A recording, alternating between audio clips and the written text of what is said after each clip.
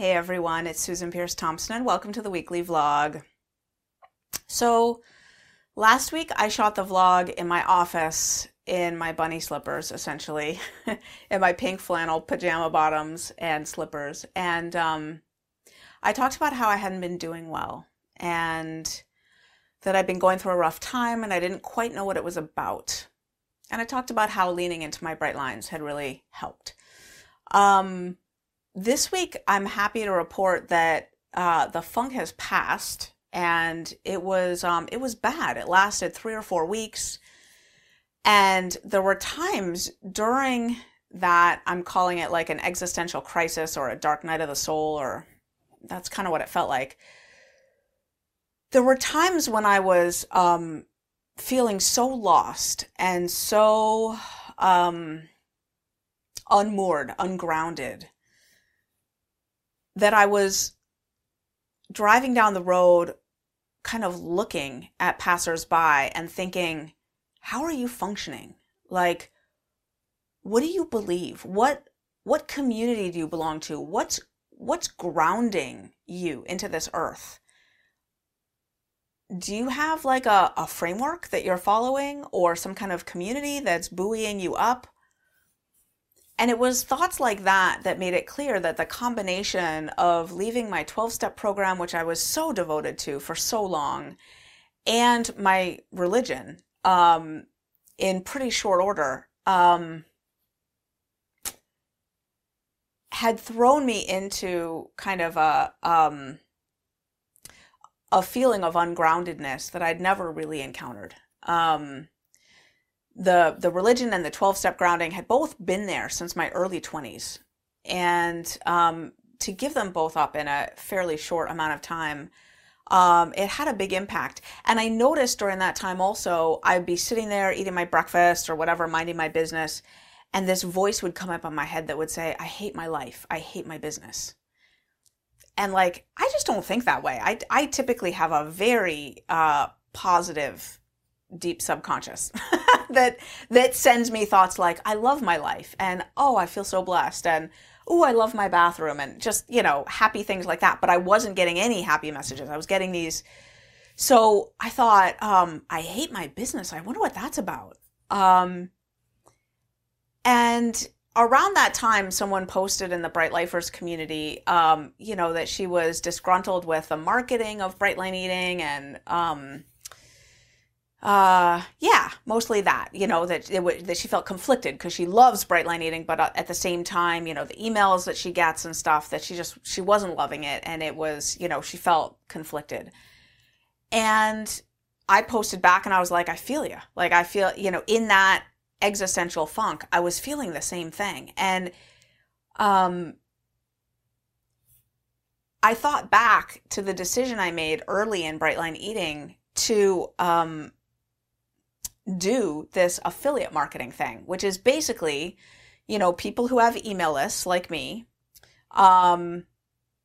support each other, right? Not all of them universally, but like strategically, the ones that you like, who you think are doing good stuff, you send an email for their stuff and they send an email for your stuff. And in that way, you reach a much bigger audience. It's really how Bright Line Eating has grown as fast as it has. And hearing this woman say that she didn't love receiving those emails, I thought, why aren't we giving people an option to opt out of those? I did have someone on my team working on that a couple years ago, and she didn't work out as an employee. And when she left, that project got lost in the shuffle, essentially. And it hit me again like a ton of bricks in this low place that I was at. I need to give people an option to not receive those emails. It's funny because several people in that thread said, I actually like receiving those emails. Susan vets stuff for us, and I often find stuff that I think is really interesting in that mix. I ignore the ones that I don't like, and, I appreciate the ones that I do like. I click on stuff that, ends up being a good thing for me. And a lot of people pointed out, I'm kind of grateful for those emails because that's how I found Susan and Bright Line Eating, and other people posted, yeah, I feel the same way. I don't want to receive those emails. So, one of the productive things that came out of that period of angst is that I'm happy to announce that you can now opt out of those emails if you don't want to receive them. If you want to keep receiving emails from me about the weekly vlog or a webinar that I do or whatever, but you don't want to receive emails telling you about anyone else's stuff, every time we send an email out, which I think one is going out tomorrow now, that tells you about someone else's stuff, there will be a little line at the bottom that says, if you don't want to receive these anymore, click here. And all you got to do is click on that link and our system will opt you out of receiving those. So I'm excited about that and I feel good about that. So for those of you who are doing a little happy dance now, you're welcome. And those who want to stay opted in, stay opted in. You will sometimes, there's some things I tell you about that I believe in more than anything else I know, like the Food Revolution Summit and Ari Whitten's Energy Blueprint. I mean, there's things that I share with you that are life-saving. And anyway, but if you don't want to receive them, absolutely don't receive them. I love the idea of how important it is that everyone gets to be at choice. We are at choice. It's one of the good things about living in the world we live in right now. Most of us are at choice. So I want to talk more about this whole, feeling unmoored and, not sure about what I believe. I sat in it. I considered for a hot second going back to my 12-step program. I never considered going back to my religion. That one feels really clear to me. But I didn't go back to either. And I sat in the angst and the feeling of lostness and the existential pull on me and the feeling of, I don't know what I believe. And I was talking to a friend of mine, really good friend of mine, and she called me out on it. She said, Susan, you do know what you believe. She said, you're telling yourself right now that you don't, but actually you do. And I was so bought into the story in that moment that I'm lost and I don't know what I believe, that her words felt like a smack upside the head. And when I considered them for just a second, I was like, you know what? You're right. I do. I mean, in terms of the unknowable, right? All I know is that I believe in some kind of unknowable essence, right? I don't make any claims about being clear about what God is. That's not what I'm saying. But for example, the unknowable essence that I believe in is purely and definitively love and kindness and caring and compassion and forgiveness and mercy. There's no vengeance or retribution or punishment in that at all for me. So that's one example of something that I believe. Anyway, the days passed and I washed in and out of this torturous, lost place. And then it passed. And for about 48 hours, I was not willing to claim that it had passed because I was so shell-shocked from how bad it had been that it felt like almost a betrayal to the dark place I'd been in to say that it had lifted. And maybe there was some sense of waiting for the other shoe to drop because it sometimes would come in and out, right? And so I was kind of waiting for it to come back. And then right around the time that I gave the first webinar with Everett last week, I had a really enjoyable time on that webinar. And the joy that I felt after that was the capstone of okay, it really has passed. I'm fine. And then my little eye that I've developed in Bright Line Eating that says, seek the lesson after every binge, after every break, after every trauma, after every cry, after every argument, seek the lesson. Where's the gift? Where's the lesson? How are we moving forward better, stronger, more unstoppable because of this? And I started seeking the lesson. And the lesson was there right away, so clearly. And the lesson was, I feel really, for the first time, strong in my own beliefs. I feel like in that suffering, I grew a root. I grew some strength. I grew some conviction. I grew some sense of owning my own perspective on things.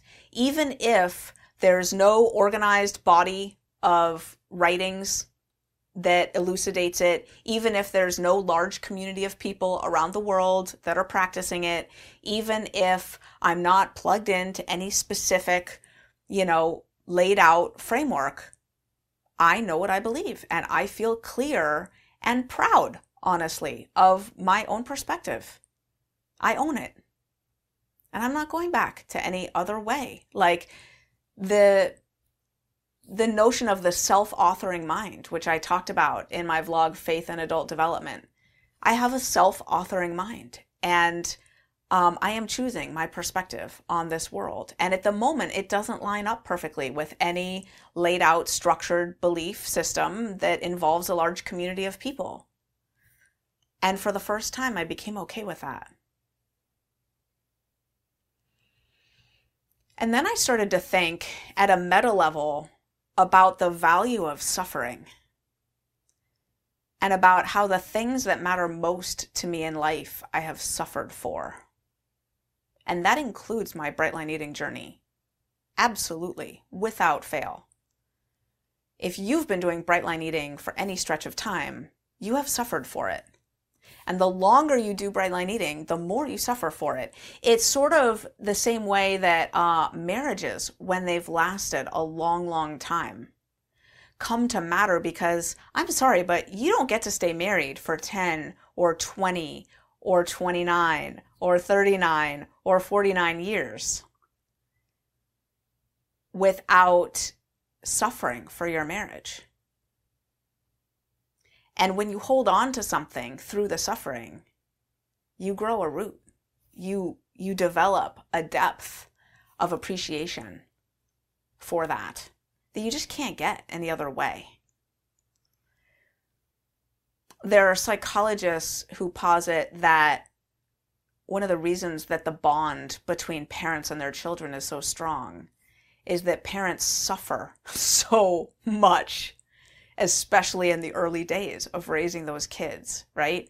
To get a baby to 6 months alive requires so much suffering, it's unreal. I remember when my twins were newborns, I remember calling a friend of mine who didn't have any kids, and I said, there's some kind of conspiracy going on. I was whacked out on sleep deprivation, but I believed it. I was like, there is a conspiracy.